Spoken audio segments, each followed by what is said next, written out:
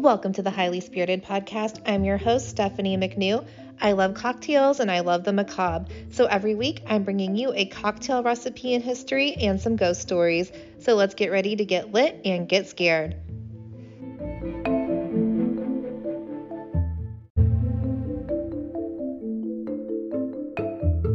Welcome back, my babies. Happy St. Patrick's Day. I hope you're imbibing and enjoying your day. A drinking holiday on a Friday, what could be better? So cheers. We're going to talk about some St. Patty's Day history and lore today. And also on today's Bourbon Daily Show that I also co-host, Kathy Cool shared some fun St. Patrick's Day facts. So go listen to that too. It's in the small talk segment. Listen to the whole show. It's fun. I'm not going to overlap here too much. I wasn't sure if I was going to dive into a cocktail today because all I could think of was an Irish car bomb. And if I promoted this show with that in the title, it probably would have gotten flagged on all my socials for community standards. So, I just put Jameson in the title to save myself all that frustration and having my accounts blocked. So I will share some Irish car bomb history with you and the recipe, but Jameson is also my go-to for St. Patrick's Day whiskey, so I want to talk about that too. And I guess I could also talk about Irish coffee, but that's not really my jam, so just pour some Baileys into your coffee today if you're into that and call it a day. I'm not jumping into that. It doesn't interest me. So anyways, let's get into some Jameson history first. I think most whiskeys have an interesting history and story behind them. Like, after all, I am a bourbon girl, and part of the fun there is learning about the distilleries themselves. Jameson Brand and Distillery was founded in 1780 by John Jameson. Jameson decided his product would be distilled 3 times, and Jameson whiskey is still triple distilled to this day following his process. 3 is also how many years Irish whiskey has to be aged in oak casks to be called Irish whiskey by law. But unlike bourbon, they do not have to be in brand new casks. Jameson specifically uses used bourbon barrels from the United States and wine barrels from Spain. I'm not big on Irish whiskeys, but if I had to drink one, I'm always going to go with Jameson. It just tastes like a little cleaner to me. It doesn't really taste like bourbon at all. It's not sweet like that. For being such an old distillery, Jameson doesn't have a huge portfolio, which I don't think is a bad thing. I think some distilleries really try to stretch themselves thin with, oh my gosh, we gotta saturate the market with product, and they're making shitty products. Jameson isn't doing that. Their portfolio includes the original Jameson Irish Whiskey, Jameson Black Barrel, Jameson Caskmate Stout Edition, Jameson Caskmate IPA Edition, Jameson Cold Brew, and Jameson Orange. And let me tell you, I took a shot of Jameson Orange in Key West and literally wanted to die. It was rough for me. I don't like oranges though, so I don't know why I thought that would have been a good idea. I really should have known better. They definitely captured the orange flavor in that one though. It's probably a great product if you like oranges. It is not for me. They also have a few ready-to-drink options like Jameson Lemonade in a can, Jameson and Cola in a can, and Jameson Ginger and Lime in a can. I really do like the Ginger and Lime one. I had that one in Key West too, and it is not bad at all for a ready-to-drink canned cocktail. Okay, so let's do a quick recipe for the Irish car bomb, which apparently we're not calling them that anymore. Irish Slammer or Dublin Bomb is being used as a more politically correct name. And if you have to ask why saying Irish car bomb is offensive, your high school history class truly failed you. There was conflict in Ireland from the 1960s through 1998, known as the Troubles in Northern Ireland, in which there were many car bombings, many that injured or killed innocent people. There was an Irish comedian that likened ordering an Irish car bomb in an Irish bar to ordering something called a Twin Towers in an American bar. So just think about that impact that 9/11 had on us. These Troubles had that impact on Ireland. So it's just a hurtful, tragic part of their country's history. So maybe let's not make a fun drink about it, okay? But if you do want one, let's call it an Irish Slammer so it's easy to make. It's just a shot glass that's half Jameson, half Baileys, and you drop it into a 3/4 full pint glass of Guinness beer. And then you chug it. That is what it is. That's the bomb. That's a lot of liquid to chug at one time, and they are 100% not for me. but they look fun for other people. I've never seen anybody having a bad time when they have one. They might start having a bad time once they have 5, but they do look fun. I can't do beer anyway, and it just looks like a lot. This simple recipe was created in 1979 in Wilson's Saloon in Norwich, Connecticut by bar owner Charles Burke Cronin Oak. So we're going to take a quick break, and I will be right back with some St. Patrick's Day lore.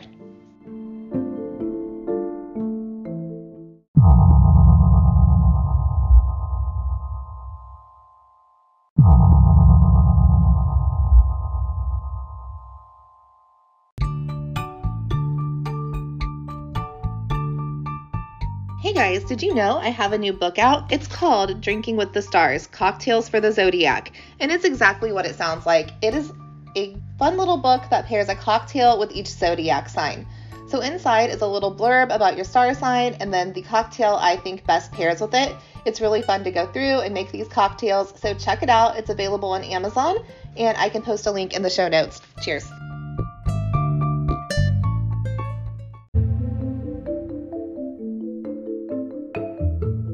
And I'm back. Let's start with some St. Patrick's Day history, and where better to start than with who was St. Patrick anyways?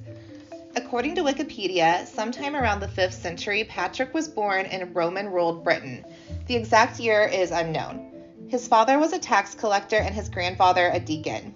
When Patrick was 16, he was kidnapped by Irish pirates and brought to Ireland to be a slave. He was in captivity for 6 years, and his job was to be a shepherd. In his confession, the Confession of St. Patrick, he credits this time of his life with strengthening his connection to God.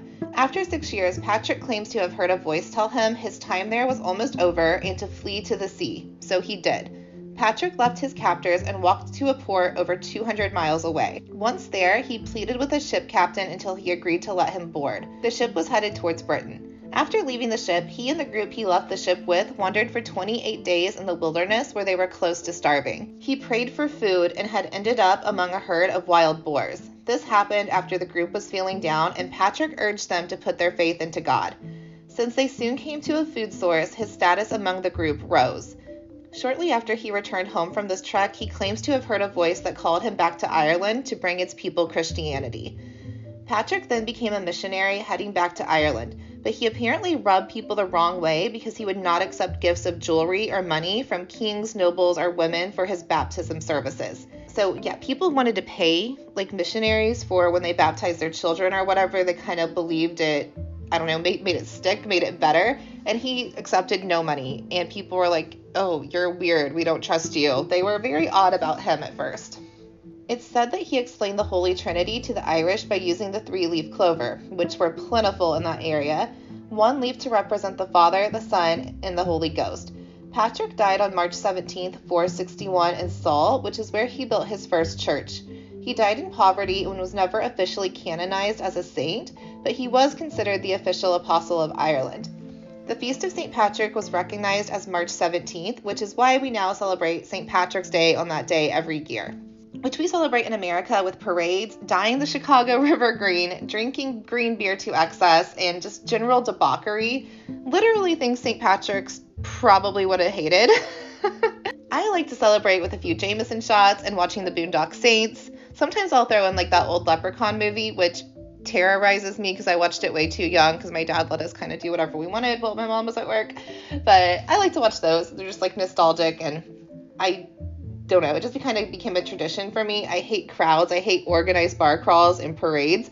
It's just a lot of energy and not my jam, just a lot of people. So I prefer to, get lit on my couch, stay at home, stay safe. I don't have to worry about driving home. So let's get into some other lore, shall we? Or just Irish folklore. Like, why are 4-leaf clovers considered lucky? And it's simply because they're considered rare. 3-leaf clovers are a dime a dozen. Like, you can walk into any yard or field and find just a ton of them. It's believed by some folks that 4-leaf clovers are left by fairies to let you know that you're coming into some luck. Which brings me to fairies. The fair people are apparently all over Ireland, and there's tons of lore about them, so much so that they could have their own episode, and they will in a few weeks. The fae aren't all friendly, cute little things we mistake them for. They're quite often tricksters, and we should be careful taking gifts from them, but I'll get into more of that in a couple weeks. And the Fae also used to replace children with changelings, which, like they would steal a baby and then replace that baby with a fairy baby, which was the changeling, and that thing would like cry and be terrible and throw fits. It wasn't the baby. It wasn't the original baby. They like to steal humans. So they're mischievous little devious things, and I'm very interested in them. We're going to talk about them in a couple weeks, though. I'm not going to squeeze them all into this episode. But they are a perfect segue for us to talk about what's become like a mascot for St. Patty's Day, the leprechaun. Leprechaun literally translates from Old Irish, meaning little body, and they are short little things. Leprechauns are a type of fairy, but I often think of them more similar to elves. They traditionally have been solitary, living alone, working as a cobbler. Like they make shoes. Elves make toys. I think of them more of like the elf on the fairy family tree. The leprechaun is said to always have a pot of gold that he keeps hidden at the end of a rainbow. So people would try to capture him in hopes of making him tell them how to get to that pot of gold. But he's a little trickster, and he could usually distract his captors to escape and re-hide his gold somewhere else. Leprechauns often get mistaken for their more troublesome cousin, the clurichaun. The clurichaun is a drunken little thing known to be able to clear out an entire wine cellar if they find their way in at night. I would be so mad at these things. Like if you came in my bar and drank all my whiskey and wine at night, like the clurichaun, me and you are going to fight, friend. Don't drink my alcohol.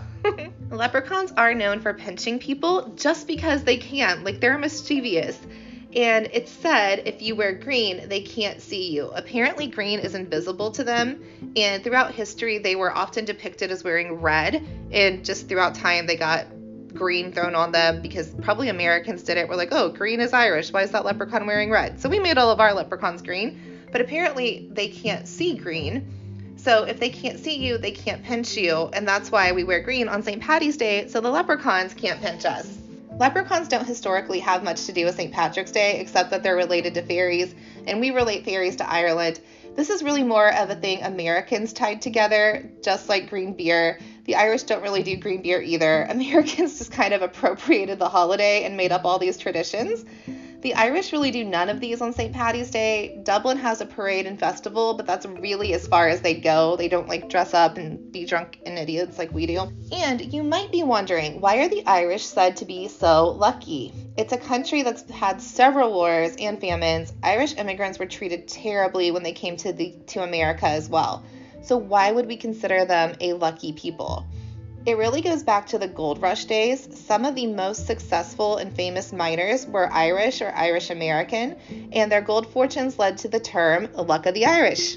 So the more you know. I thought that was a fun tidbit. I'm going to wrap this one up today, guys. I will be back next week with the history of the Cosmopolitan and then some famous occultists. I have a whole list of old creepy dudes that we are going to take a look into. I find them all fascinating. Should be fun. Until then, enjoy your St. Patty's Day. Give us a like, review, and a follow on Instagram at Highly Spirited Podcast. Cheers.